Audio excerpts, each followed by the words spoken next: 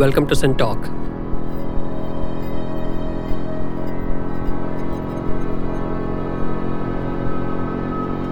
The Sin Talkers around the table today discuss the varieties of punishments.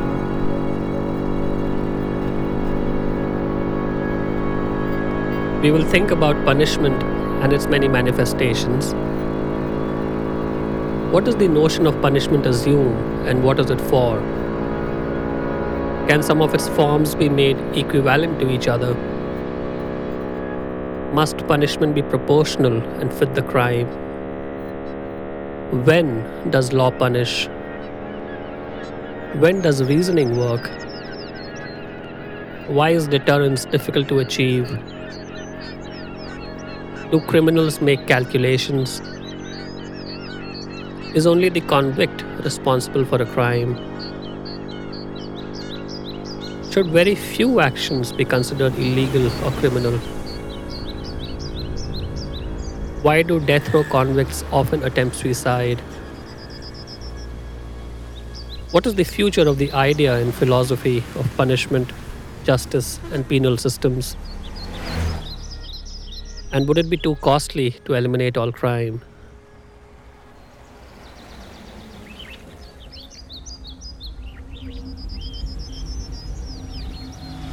We are pleased and privileged to have three Sin Talkers with us here today. Dr. Yug Mohit Chaudhary. He is a practicing criminal lawyer with a particular interest in the abolition of the death penalty and reform of criminal law. Dr. Parikshit Ghosh. He teaches in Delhi School of Economics. He specializes in game theory and applications of game theory to economic, social, and political problems. And Dr. Pravesh Jangole, he teaches philosophy at the Department of Humanities and Social Sciences at IIT Bombay.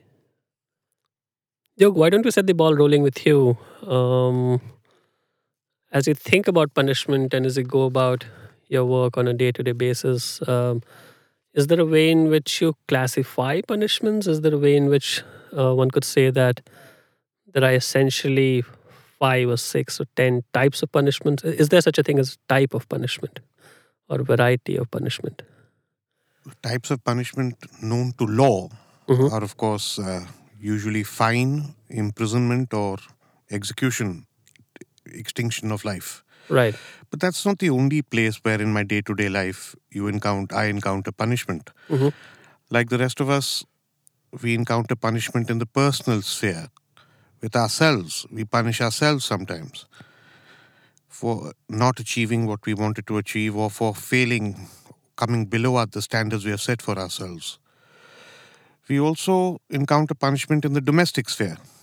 Yeah. Where we may chastise or punish loved ones or be chastised in turn by them. Right. And these punishments in the personal as well as in the domestic sphere are of a very different nature to the punishments we encounter in courtrooms. And the interplay between them and the possible interplay between them is a source of much, I think, something we can learn a great deal from that. How are they different? Punishments imposed by law don't really attempt to reason things out with the offender. He is a wrongdoer and he'll either be sentenced to imprisonment or to fine or will be subject to capital punishment. There's no real attempt to reason things through with them, find out why he offended. Whereas in the family, for example, when a child offends, there is that attempt made to find out why he did what he did, to explain to him that it's wrong. So there's an element of counseling, teaching, education. That's right. And it's not just because he's a child this is possible. I believe adults too can change. It's possible with adults. We do also reason and explain to other adults who commit offenses or hurt us. But this is something which we don't ever see in the legal sphere. There's no room or space whatsoever? I mean, aren't there instances Not as where... a form of punishment. You may have counseling in very, very rare circumstances provided in correctional homes or jails as they are called. Right. But this is the exception rather than the rule. Right. And it's not a form of punishment. It's something that accompanies punishment. Right. That's interesting. It always accompanies punishment. So does that in any way lessen the extent of punishment or Not at whatever? all. Not at all. No. Punishment is what is prescribed by law. You will be given that. And this is incidental. So whether or not you change, whether or not you actually realize why you have committed something wrong and that you have done something wrong is completely irrelevant to the law. So is there an incentive to reform under law? So if I've been sentenced to imprisonment for 10 years, does it matter whether I try to change myself or not? And Let me put it the other way. So long as you don't really become a pain in the neck for the jailer, you'll get the remission that you deserve and you'll be released prematurely. You'll be given certain forgiveness. Some part of your sentence will be waived. right, There are no mechanisms available to determine whether or not you have really reformed. You may say I've reformed. right, And every prisoner, in order to get some added benefit, will say he's reformed. right, But has he really reformed? We don't know. right. And you see, reformation is sometimes a much overhyped issue because Yeah. recrudescence or reoffending is not as rampant as people seem to think. So why do we talk then so much about reformation? Most of the time, most of the people in prison are one-off offenders. And what about offenses which are mistakes? Does law look at that, or can one look at that? Can one look at that with the lens of logic, with the lens of economics, with the lens of philosophy, with the lens of law? I don't encounter too many crimes which are committed by way of a mistake. Hmm. Can you give me an example of something that you have in mind? Yeah, I mean, obviously you don't end up committing murder by mistake. That would never happen because it's an active act of agency. But there could be instances where you've acted Rape? out of negligence. No. Rape couldn't be a mistake either. Yes, it couldn't be. Negligence, of course, is always factored in. They're separate crimes for negligence, and you get lower punishments for negligence. Basically, you're punished according to the level of knowledge or intention you had to commit that particular crime. Right. That forms a very essential part of the offense as well as the punishment. Right, but you should have been the cause for something. For what With does a law look certain at? level of knowledge or intention. Yeah, It cannot yeah. just be by mistake. Otherwise, there wouldn't be an offense really. Right. So there has to be an element of foreseeability. The person committing it In his own should mind. have foreseen in his Yeah. own Yeah. his or her own Yeah. mind that such a thing would happen. Yeah. Interesting. What about philosophy, Jung? Is there a certain has a conception of punishment and other companion concepts changed dramatically over the last 100, 200, 300, 500 years? And do you see a certain arc which is somewhat predictable? What do you see and what do you think when you think of punishment as a philosopher? I think the idea of punishment has become cardinal in the last, say, roughly about 300 years or so. More specifically, from the 18th century onwards, there has been a kind of a focused shift to try and understand punishment within philosophical discourse. Sure. Now, one of the important aspects of looking at punishment is that before we begin to address the idea of... So why was it not there before that? No, it is not What that were the enabling factors that led to such an awareness, such a consciousness arising in the first place? the Enlightenment movement, primarily, that made people more reflective. It is not that there were no punishments prior, but people just did not reflect over it as critically as people started doing during the Enlightenment period. Sure. That's why the 18th century marks the distinction of the trajectory of punishment. Sure. And most of the classical theories of punishment, that is that criminology or penology today begins with. So who do you have in mind? People like Beccaria and others? Beccaria, Bentham, Right. Hobbes, Right. Locke. Of course, these were much prior, but... And more specifically, I think what happened was, with the advent of the Enlightenment and people really thinking about punishment, people just did not think about forms of punishment.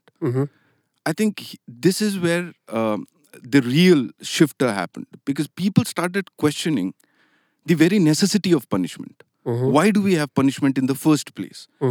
Right? The whole discussion about the forms of punishment will come about if we already accept the legitimacy of having punishment. So I think in this idea, it is very cardinal for us to get hold of this point, that the most dominant thought on philosophical lines on the notion of punishment is this, that somehow we are very peculiar beings. And what do you mean?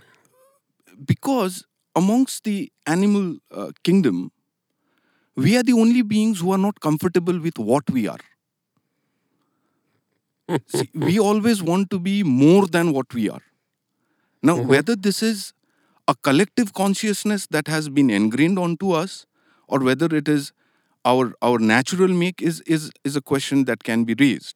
But the fact is this, that we are not beings who are very comfortable with the way we are. And I am not saying who we are, but what we are. And what is that distinction for you? And this, I think this leads to this demand that you must have a mechanism in order to propel you towards that movement from what you are to what you seek to become. So you mean a superior moral being, a superior citizen, a superior... Meaning you may see superiority is already a normative term. Sure. To rip it off all normativity, you just want to be slightly better. It could be morally, you could now see the idea that it is for moral reasons, it is for societal reasons, are the justificatory apparatus. That these are apparatuses that are using to justify punishment. But the fact that there is a necessity for this is a very peculiar thing.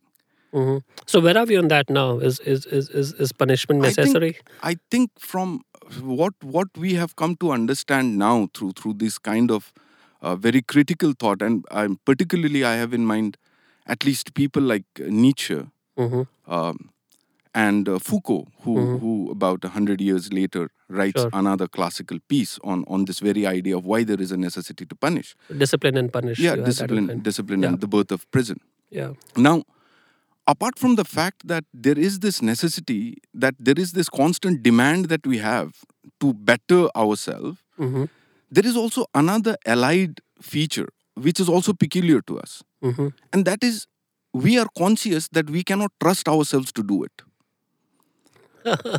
So you need the equivalent of a law or a state or some other principle. You would need, see, again, the whole idea of a state or law, again, these are apparatuses that already recognize that you are not trustworthy. So the question is that why is it not all self-regulating? Yes, because... Does that make any sense to you, Yug?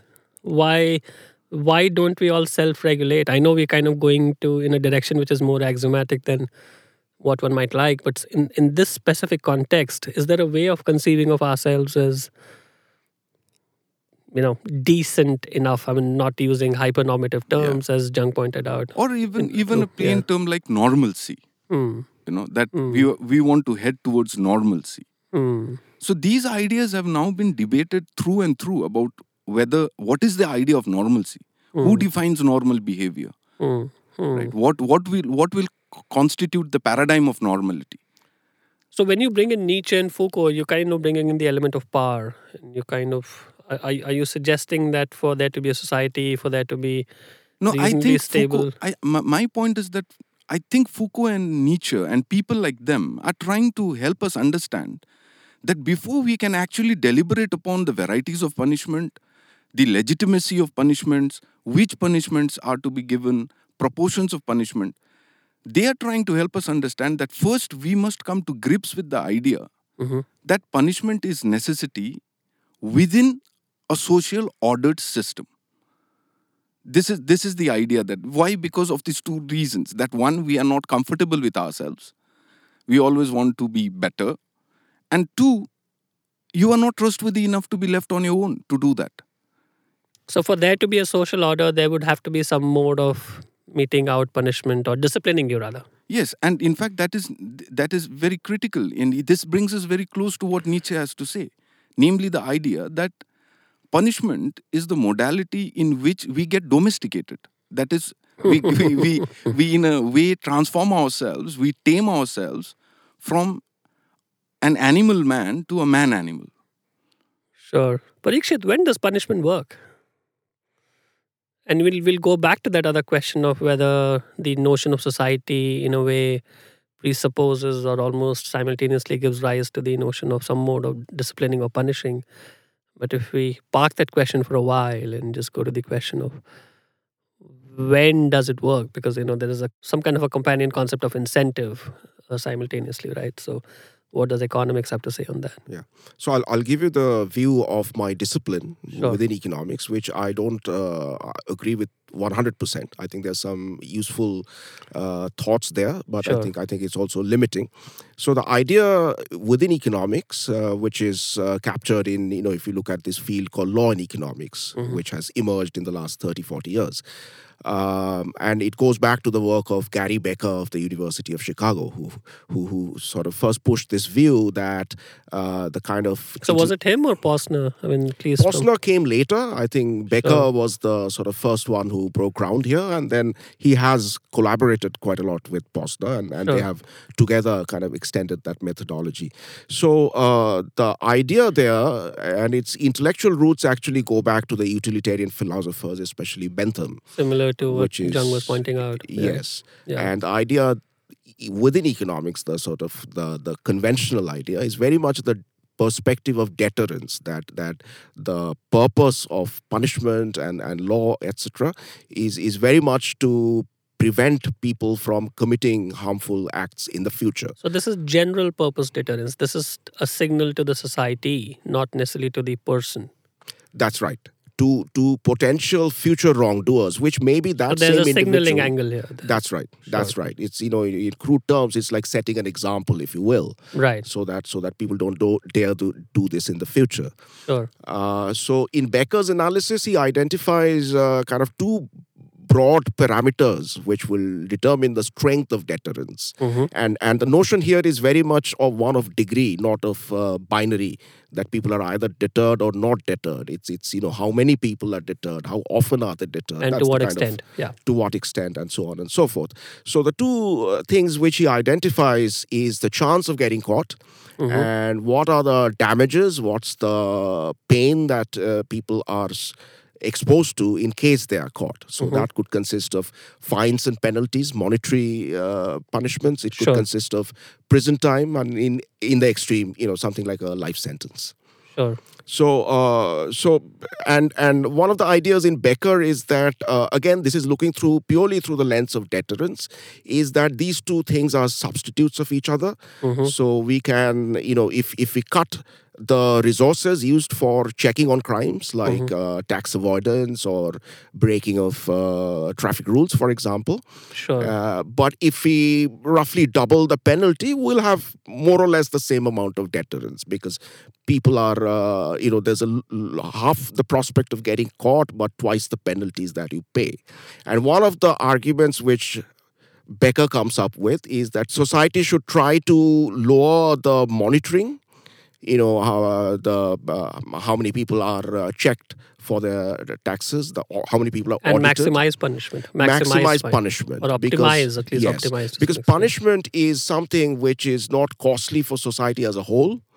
Because it's revenue generative, it gives you money. That's right. It's money from the wrongdoer's pocket into the government's account, which can be spent on other things. Sure. So society as a whole doesn't lose anything. Sure. Whereas if we have to have a big army, police department, etc., all of that is taking costly. away manpower. And you commit to it. So there is an angle of commitment. That's right. Which parts of this argument are relatively more problematic? It makes intuitive sense. But does it work is the question. Yeah. And if it doesn't, then obviously it's not uniformly ineffective. When does it work and when does it not work? And why is deterrence so difficult to achieve if it is? Maybe it's not. See, there is some work based on evidence and data and sort of statistical analysis within economics, which tends to suggest that for certain kinds of crimes, qualitatively at least, it works. If you put more police resources, or people are screened or monitored more frequently, or if the penalties are raised, then the rate at least of that kind of wrongdoing goes down. There are sort of subtle problems in coming to that sort of conclusion, because often what happens is that, in a neighborhood where crime is high for other reasons, that's where the cops will be sent in higher numbers. So if you just look at pure correlation, you might get the opposite conclusion, that where there is more monitoring, where there's more penalties, that's where crime is also higher. Right. But the direction of causality there could be coming from the other direction. So the big challenge in kind of statistical analysis of this question, that does deterrence work, is to tease out causality from correlation. So there has been work. There's one famous work is by Stephen Levitt of Freakonomics fame, who looked at. What people tend to do is to look at natural experiments where the police were sent for some reason that we know is unrelated to the crime rate in that area. So if you study natural experiments, and he studied one in Argentina, he found that where police presence went up, so people had a higher chance of getting caught as they're breaking into cars and committing burglary or some things like that, the crime rates did actually fall. Right. But I do think my belief is that... So Becker would say that the same thing could have been achieved by increasing the amount of fine, or... That's true. Right.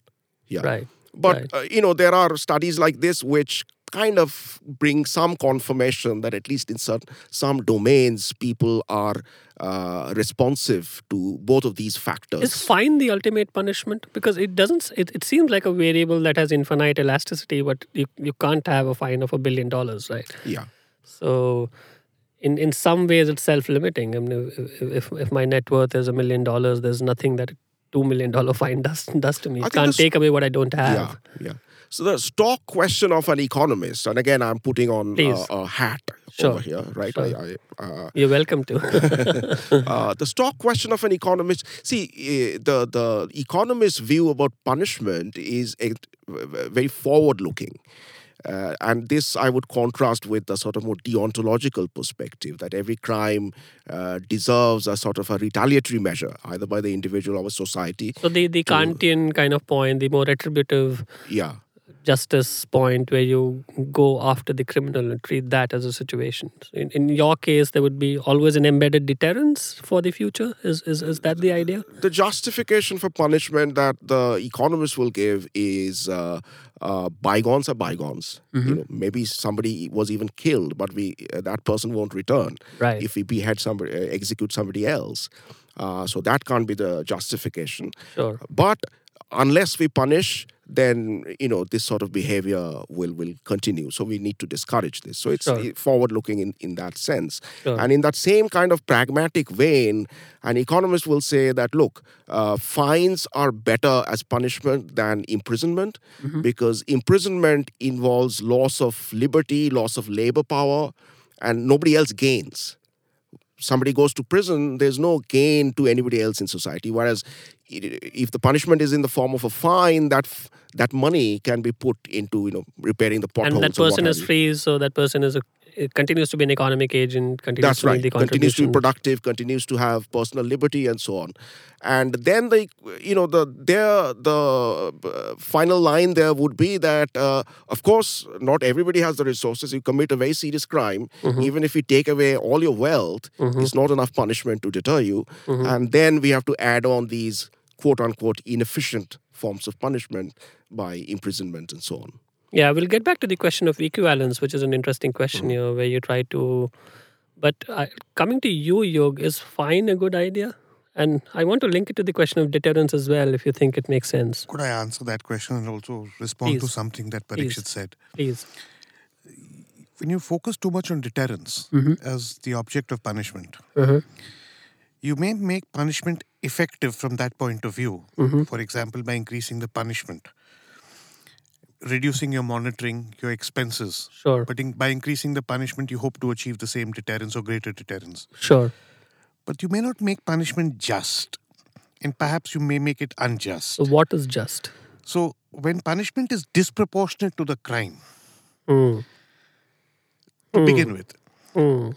if the harm caused by punishment far exceeds the harm actually caused by the crime, Mm. it would become unjust. So which means that the So once yeah. if punishment becomes unjust, law loses its efficacy. Right. People will not have confidence in the law. That's And beautiful. it's going to break down over there. That's a beautiful So you point. may try and make punishment as effective and super effective by ramping up the punishment. But then people lose confidence in the law. And if people stop supporting the law, your system breaks down. Right. So Right. you may try and increase deterrence by increasing punishment. But what happens if it becomes disproportionate? You can't take punishment to any extreme. For example, you could achieve complete deterrence by punishing not only the offender, but his family, his teachers, Sure. his friends, Sure. and you then get a crime-free society, Sure. perhaps. Or you Sure. can move closer to getting a crime-free society through that than to any other form of But punishment. intuitively, that's unjust. It's unjust, it's unfair, Yeah. and would it be a free society? Yeah. So there is going to be a trade-off over here. One can't just look at this the way Becker did, perhaps, and saying ramp up the punishment, never mind whether it's proportionate or not proportionate. And also there's the question of the sting. Now that comes to the fine aspect. You see, you can't tailor make punishments per particular individual. So you have, for example, an offense X, punishable with 5 years imprisonment and or 50,000 rupees fine. Yeah. Now a rich man, 50,000 rupees fine is not going to hurt him at all. Yeah. A poor man, it may hurt him much more than 5 years imprisonment. Yeah. 5 years imprisonment, on the other hand, may hurt both equally. Yeah. So there is that aspect about, you can't let people just buy their way out of Yeah. punishment by Yeah. reducing everything to a fine. Yeah. So not all punishment can be fines. We're obviously Yes. out of the territory of capital punishment. So Yes. you can't pay your way out of something.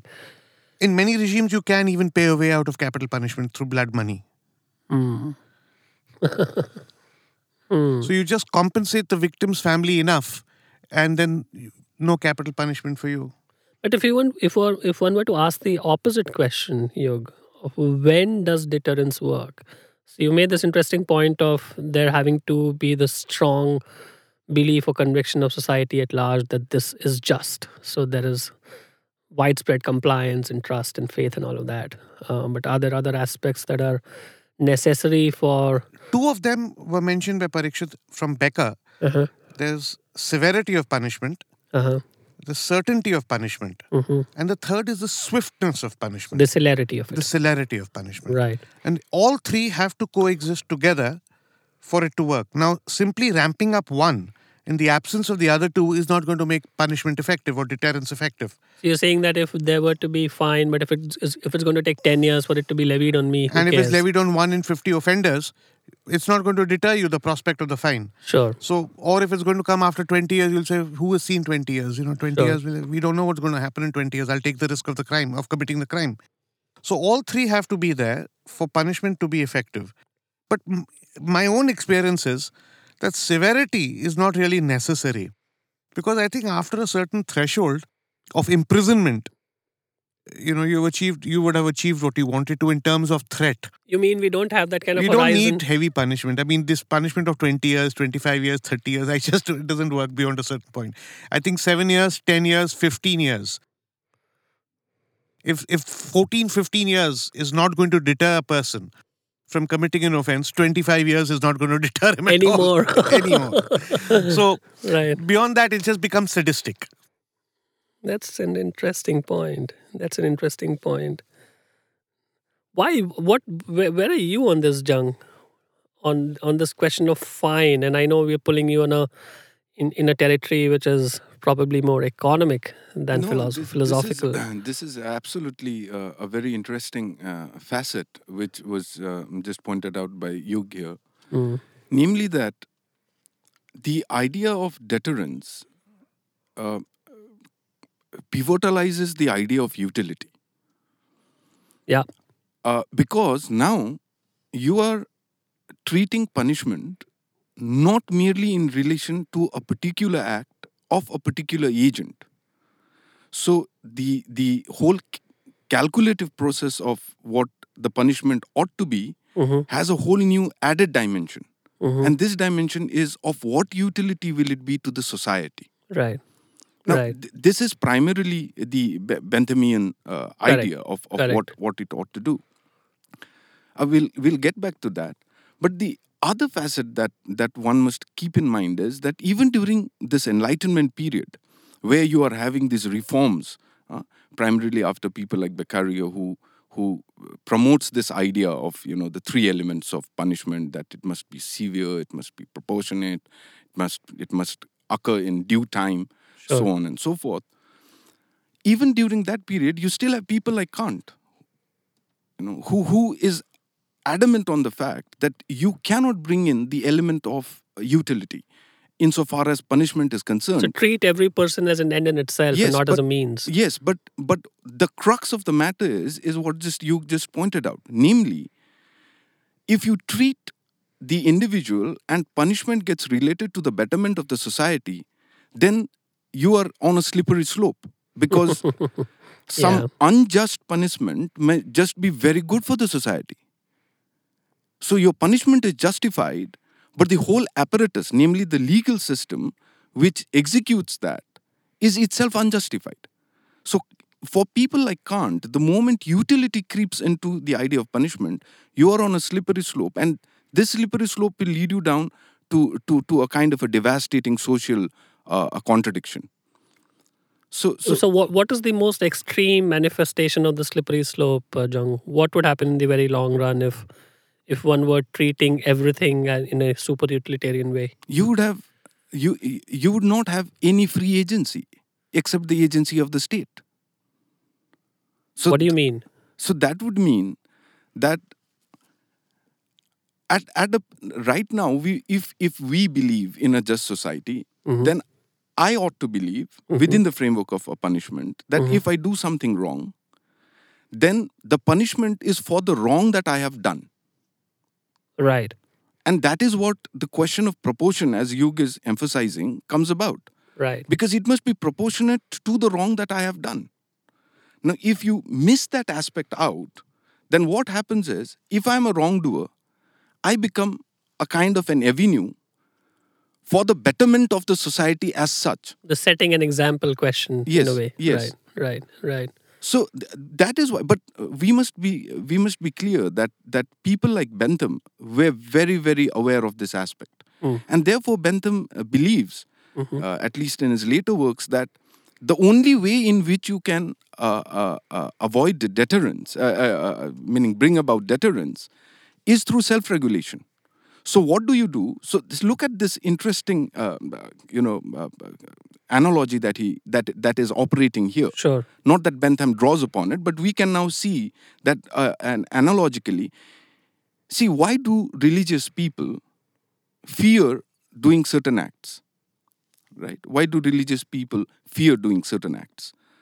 And the answer is because, by and large, we believe that we are being watched.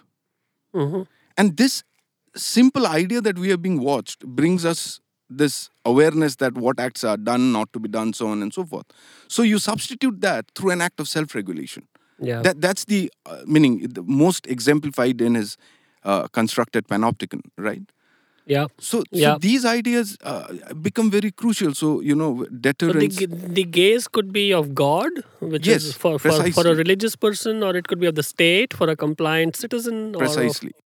Till the time, so the point is, where do we stop this? Where does this process stop? Well, it ends, when the self can convert itself, that as an individual, I become my own watchguard.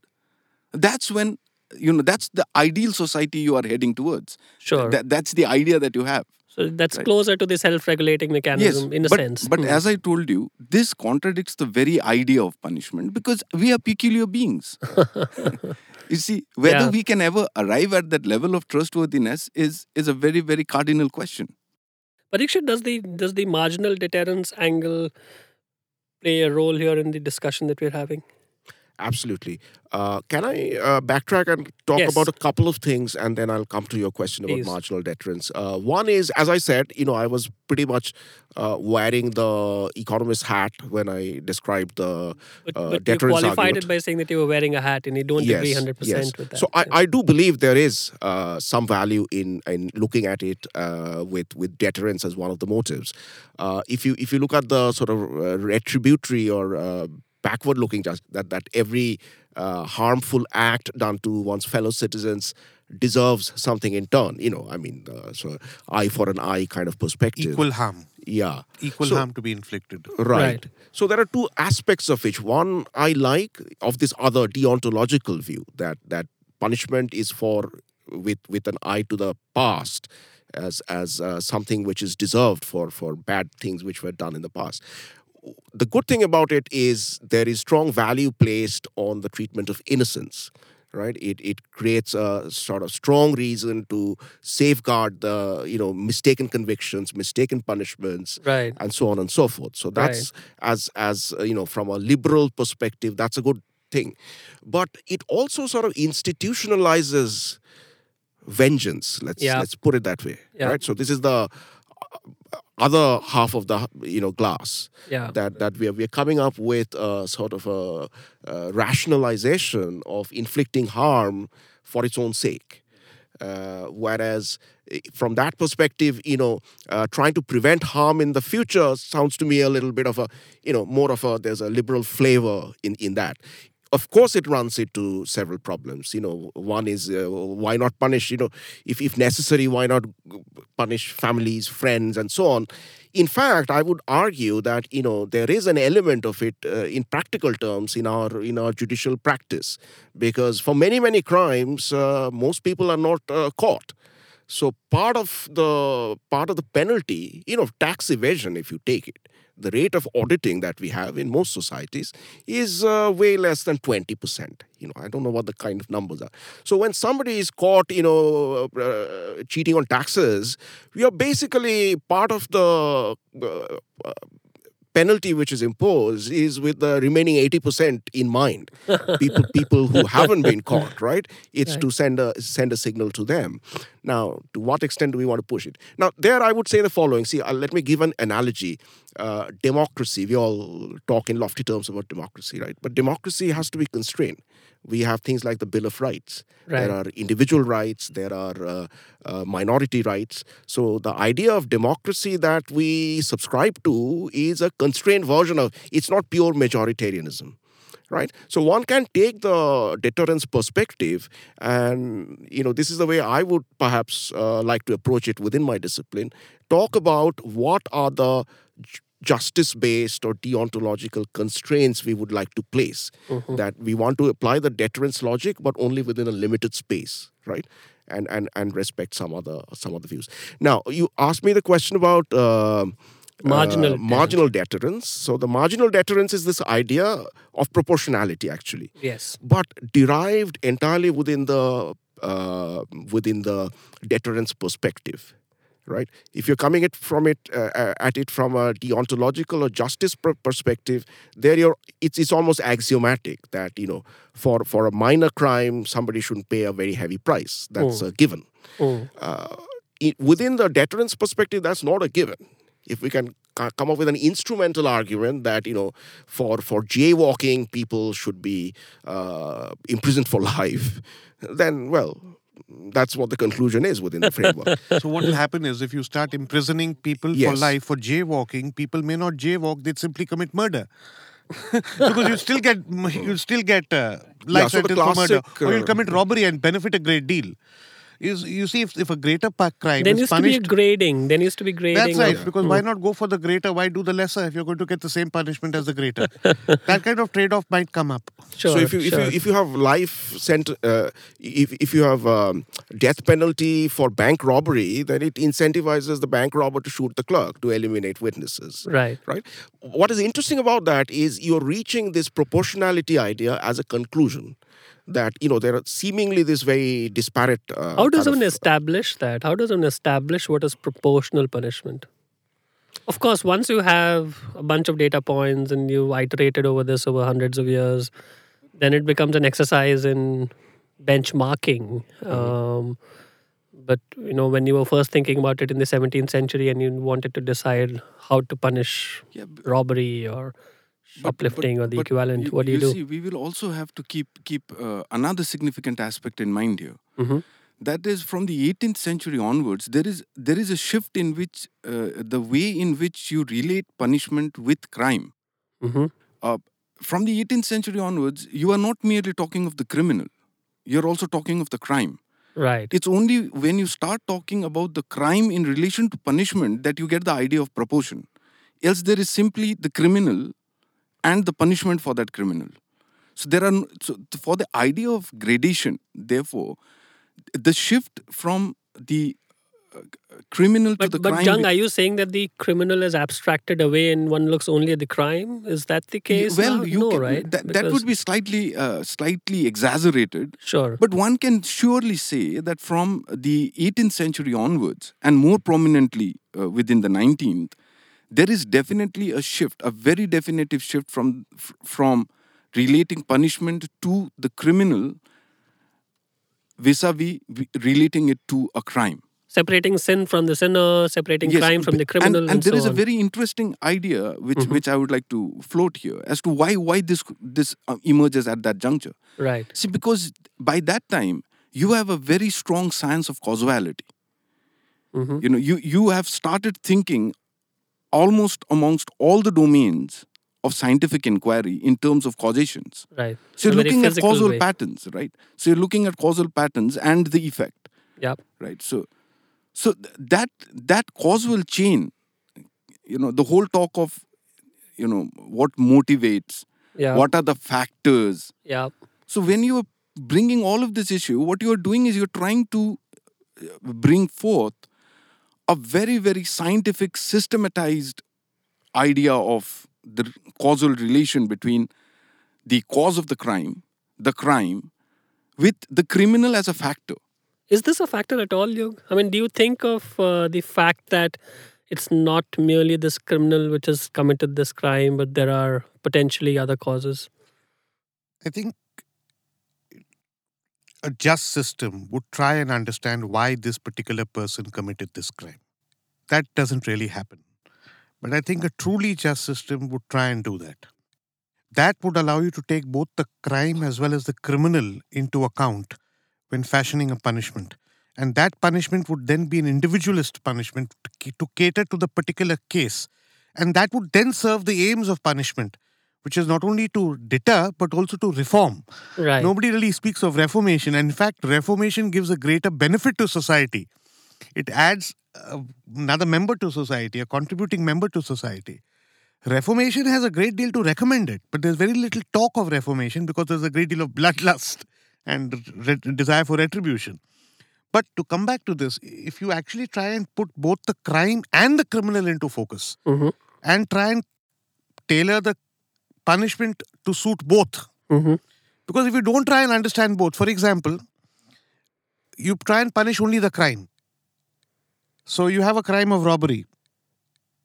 A rich man may commit robbery for certain reasons. A poor man may commit robbery for very, very different reasons.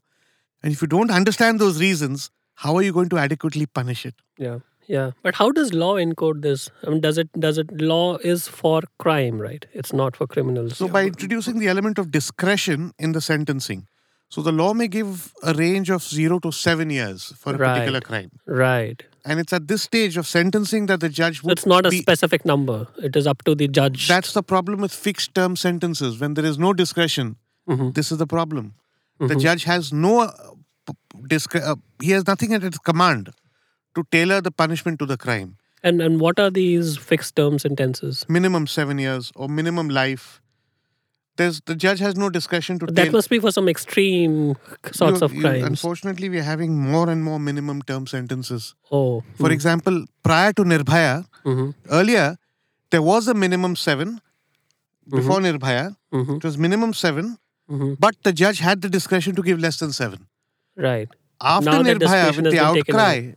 against sexual offences, that discretion has been taken away from the judge.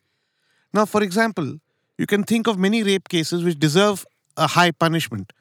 or which are on one extreme. But you can also think of many cases which are technically rape, Absolutely. which are at the other extreme. Right. Right. And for example, suppose some 18-year-old, 19-year-old man has eloped with a 17-year-old girl. Yes, it's technically, yeah. It's technically rape. Yeah. But the judge has no discretion. Yeah. Do criminals calculate? And I know there is no, it's not like there is one stereotypical criminal which you can model your answer to or on, but It depends also on the type of Because crime. there is- Generally, I would have said no, but what about tax offenders? Don't they calculate? yeah. And perhaps they do. I don't know. But the ones I've represented don't seem to be the calculating types. And because there is this assumption of rationality, there's this assumption of being able to calculate a That is wide range of unavoidable. scenarios. That is unavoidable. There's another very interesting assumption which is underlying this whole deterrence theory, and that is he's an autonomous human being. What does that mean? He can act out Of his own free will. Of his own free will. He is not a product. He is not being pushed into crime. Now, for example, take a man who's educated but poor, who can't get a job, maybe because he's a Muslim. Sure. What are the options? His options are far fewer than mine.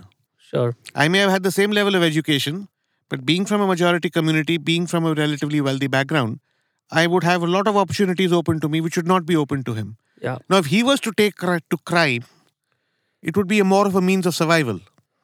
Yeah. Were I to take to crime, it would be very quite unpardonable. Yeah. So there's when I say there's no justification, but you have to understand what has pushed him into crime. Yeah. And therefore, can you say we both of us are equally autonomous when we take to crime? We are both acting on our free will. Suppose he had a dying mother who needed hospitalization, he needed money urgently. He had no one to turn to. No bank would give him a loan. Whereas if I'm in a situation like that, I have many places I can turn to get money. Yeah, no, that's interesting. Why don't we change tracks just a little bit, Parikshit, and come to you? Is there any room for thinking rigorously about aspects like mercy, aspects like pardon at all? Does it make sense? Would people like Becker or Posner even think of situations like those, or they would be in the revenue maximization mode? Or if you take the classical kind of framework which Becker, Posner, etc. have used, there's no room for that. But I do think there is room to, I mean, the framework can be expanded and some of these and not just for considerations- petty crime. Right. See, I will kind of, I think I will subscribe to the idea that people are responsive to degree of punishment, etc., for a large set of crimes, right? They are not the only things they take into consideration. There's a difference between saying that it's all about some sort of monetary calculation. That's obviously false, right? Sure. But does the chance of getting caught, does the number of years in prison, does it affect my behavior in some way? Well, It almost certainly does. Almost certainly does, except it's not the only thing, right? Then there are many other kind of things to consider. So it can be extended, and there's the one research project which I did, which you mentioned to me in earlier conversation. That's the sort of thing that I was trying to do, to bring in both deterrence and some sort of just deserts argument and combine them, and to ask, what are the implications of that? What kind of legal system should we design if we give some weight to both of these motives of formulating punishment and the law? So it's possible to do. I think the law and economics field hasn't taken too many bold steps in that direction yet. That's interesting. And yes, Joe. I think again, bringing the discussion to at the beginning of this, I think cardinal to all these positions that we are holding is this idea, and you raise this question that are they calculative? Yes. Are criminals calculative? Yes. The fact of the matter is that without that assumption, punishment would largely not make sense at all. Because you are You assuming. want people to be calculative. Not you want people to be calculative. It's not a question of want. You begin by assuming That they are that they calculative. are. What is it to say that somebody is calculative? In minimal terms, it is to say that you can reflect, that you Yes. are a rational being, Yes. right? And if you take that away, well, then there's nothing much. Now, the other point that Then you're assuming that the society is insane. yes, and or you are basically mechanical beings. Of course, we must be cautionary here, Sure. because the idea of autonomy and freedom has become a much vulgarized term. Yeah. But the fact of the matter is that this is a fundamental assumption that we would have to take. And look at the other aspect. See, when Yug was emphasizing this aspect, that how you ought to bring in the idea of both the crime and the criminal in terms of the causalities that operate. Sure. Now, law has accepted it these days. That is why you find the testimony of a doctor or a criminologist or a criminal psychiatrist so very pertinent to the very evaluation of the crime, the punishment, and so on and so forth. But is the individual and the society at odds in this construct? Should the state or whatever supra body you think of, is there any incentive for them to maximize autonomy? No, the question is not. individuals? See, the question is not whether you can maximize autonomy. Autonomy is not in degree. Autonomy is an absolute state. Either you are autonomous or Or are you're not. not. That's interesting. I often give this analogy that it's like pregnancy. You cannot be pregnant in degrees. Either you are pregnant or you are not. Sure. So Sure. the question, therefore, the point is not whether can state provide more autonomy. The point is you are already autonomous. That's the assumption, Yeah. right? Yeah. Now, what you choose to do with that autonomy is where the state will have a role to play. Yeah. So if you take your autonomy to extremes, then the state will have mechanisms to ensure that you don't do that. Right. Right. Right. And that is why the question of harmonizing each autonomous being becomes a cardinal problem.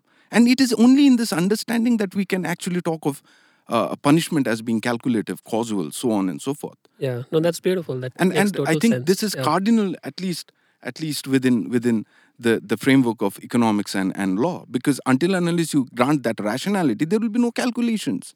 So there is no point of strategy formulations, reflection, nothing will be there. Why don't we spend the last 7-10 minutes thinking about the future? And as we think of penal systems, and clearly it's not a fixed, constant thing, right? I mean, you've spoken about how things may have changed from the 17th, 18th century onwards. And if we roll the clock forwards 50 years, 100 years, 200 years, do you see inflection points ahead? Is junctions ahead? Are penal systems, or for that matter, even the more personal, familial realm, which you started with, are they likely to be very different? What's the future of our notions of punishment? I think the law is definitely going to change in terms of what it punishes.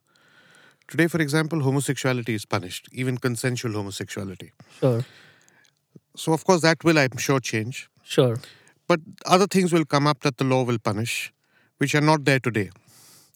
So the objects of the prescribed acts, the nature of acts that are prescribed, those I think, of course, will change. sure. What about things more Now, in the conceptual? familial realm, the types of punishment. For example, corporal punishment was de rigueur when I was in school. You mean getting caned? Yeah, it was de rigueur, normal. Now it's banned. That has changed. I think Did you think at that moment that it would be banned sometime in the future? Well, we did not think that it was wrong in the first place. We never thought, and So was neither did our parents. Meaning, Was it punishment to begin with then? I don't. It was, meaning, well, it was. It definitely it was physical punishment, Yeah, but maybe. yeah. But we never knew it was wrong, and I don't think, at least my parents, they would encourage the teachers, and But if it does parents any now mistake, do think this Yeah. is wrong. And Precisely, many precisely. schools have banned it. Precisely. So there has been this Right. change. Now even a child may have this perception that it's wrong. But Right. if you're asking us, did we think it was wrong? No, there's no question about it being wrong. You didn't like getting slapped, but you didn't think it was wrong. Sure. I think punishments will be there. I think the varieties of punishments. is a crime-free punishment-free society, correspondingly crime-free society possible? Can I comment on that? Yes.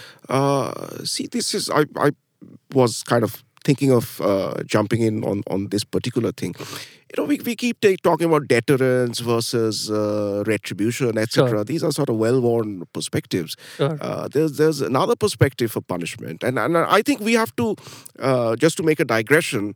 This prison industrial complex which we have, talking about what's normal and what's abnormal, right? Yeah. Now we are shocked that children could be slapped around. Yeah. I think this prison industrial complex that we run today, which seems very normal because it's tucked away from our line of vision. Yeah. 100 years from now or 200 years from now, we'll be aghast at what we do to our fellow human beings, even those who have committed terrible acts, right? Yeah. We are caging people like animals and taking away their basic liberty, and we are normalizing it as part of maintaining social order. Zoos are breaking down, but prisons continue to stay private. That's right. I'll just refer to this film by Roman Polanski called Death and the Maiden, after the Wagner opera. And the storyline is basically it's post-Pinochet Chile, and Sigourney Weaver plays this character who was captured and tortured because she was an activist, and she was raped. And there's a guest who comes to her house, she and her husband, they're there, who is taken shelter from a storm, and Sigourney Weaver's character thinks that this was her tormentor, her rapist. Right? And the guy denies it. So the whole film is about this interaction. She's pushing him to admit, and he's denying it. In the end, he confesses when she's threatening to push him over a cliff. Right? He turns around and he confesses. Right. And then she walks away. She doesn't even slap him. Right. And I think the idea there is a big part of justice may be to make the perpetrator face what he has done. Right? Maybe that's the biggest punishment. We saw that in South Africa. Yeah. And it worked very well in South Africa. The truth committees. Yes, truth and reconciliation. Yeah. I think so this is what? This is guilt at work? This is I just, think so. Just, I think so. just realization? See, they're clearly That's at the also very the threat extreme. of violence. Let's be very clear about that. It's the threat of violence. She's about to push him over the cliff when he confesses. That's the trigger for why that happens. Actually, Yes. But yes, and it's the trigger is really what's so important. But what we saw in South Africa was without the threat of violence. I mean, that was again. So it shows that it is even possible without the threat of violence. I'm sorry, I didn't mean So to. then, so are you making a point, Parikshit, that the moral dimension is central and essential? So if it becomes entirely calculative and I think proportionate and all of that, but there is no moral event within the person. In most frameworks, cutting across disciplines, one thing which is not emphasized enough is the truth-finding aspect of justice. Right. The starting point of justice is the truth is contested. Right. Right. This guy says not guilty, and just finding the truth, I think, is a very big. I'm not sure I want to go to the extent of saying that that's where justice should end and we should abolish punishment altogether. But I think it deserves to be taken much more seriously, and all this throwing people in jail and all of this. So do you think we'll punish fewer and fewer things in 100, 200, 300 years later? I'm not sure about the prospects. Are we headed in that direction?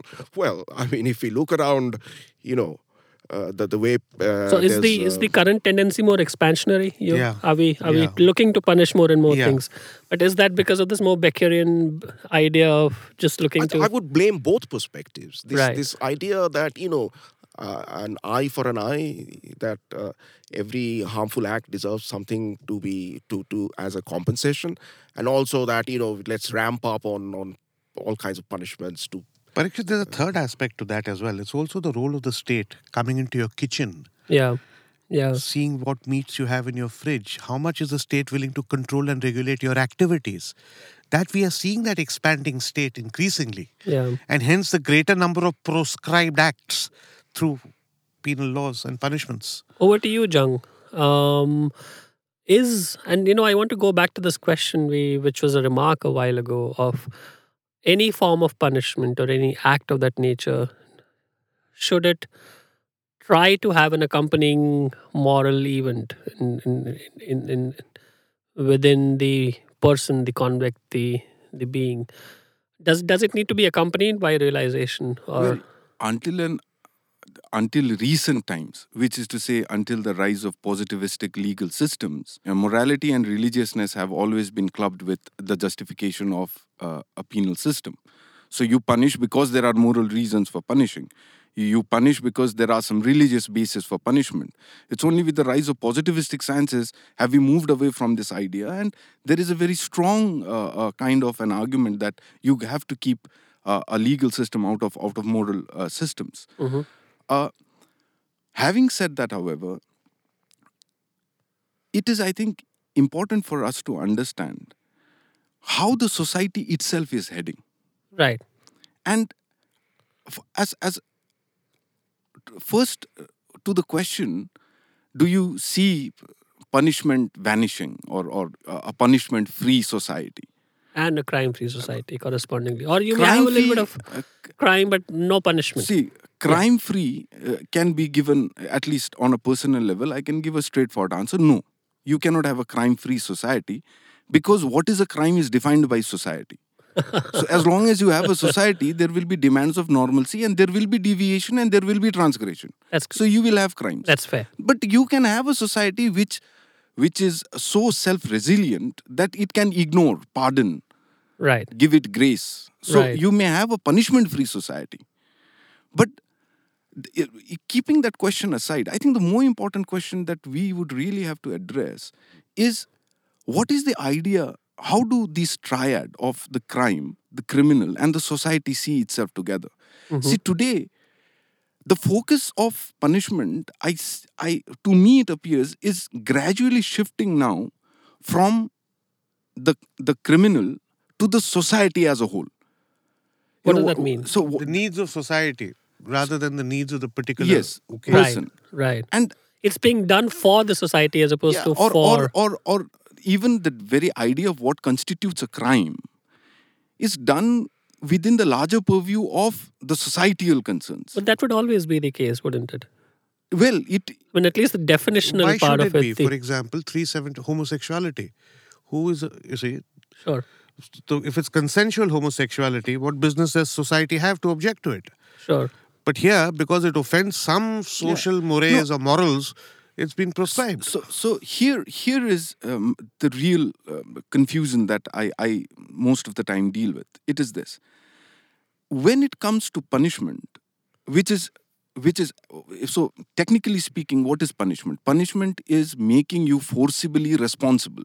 That is not to say to make you forcibly responsible, but to enforce that awareness that you are responsible. Right.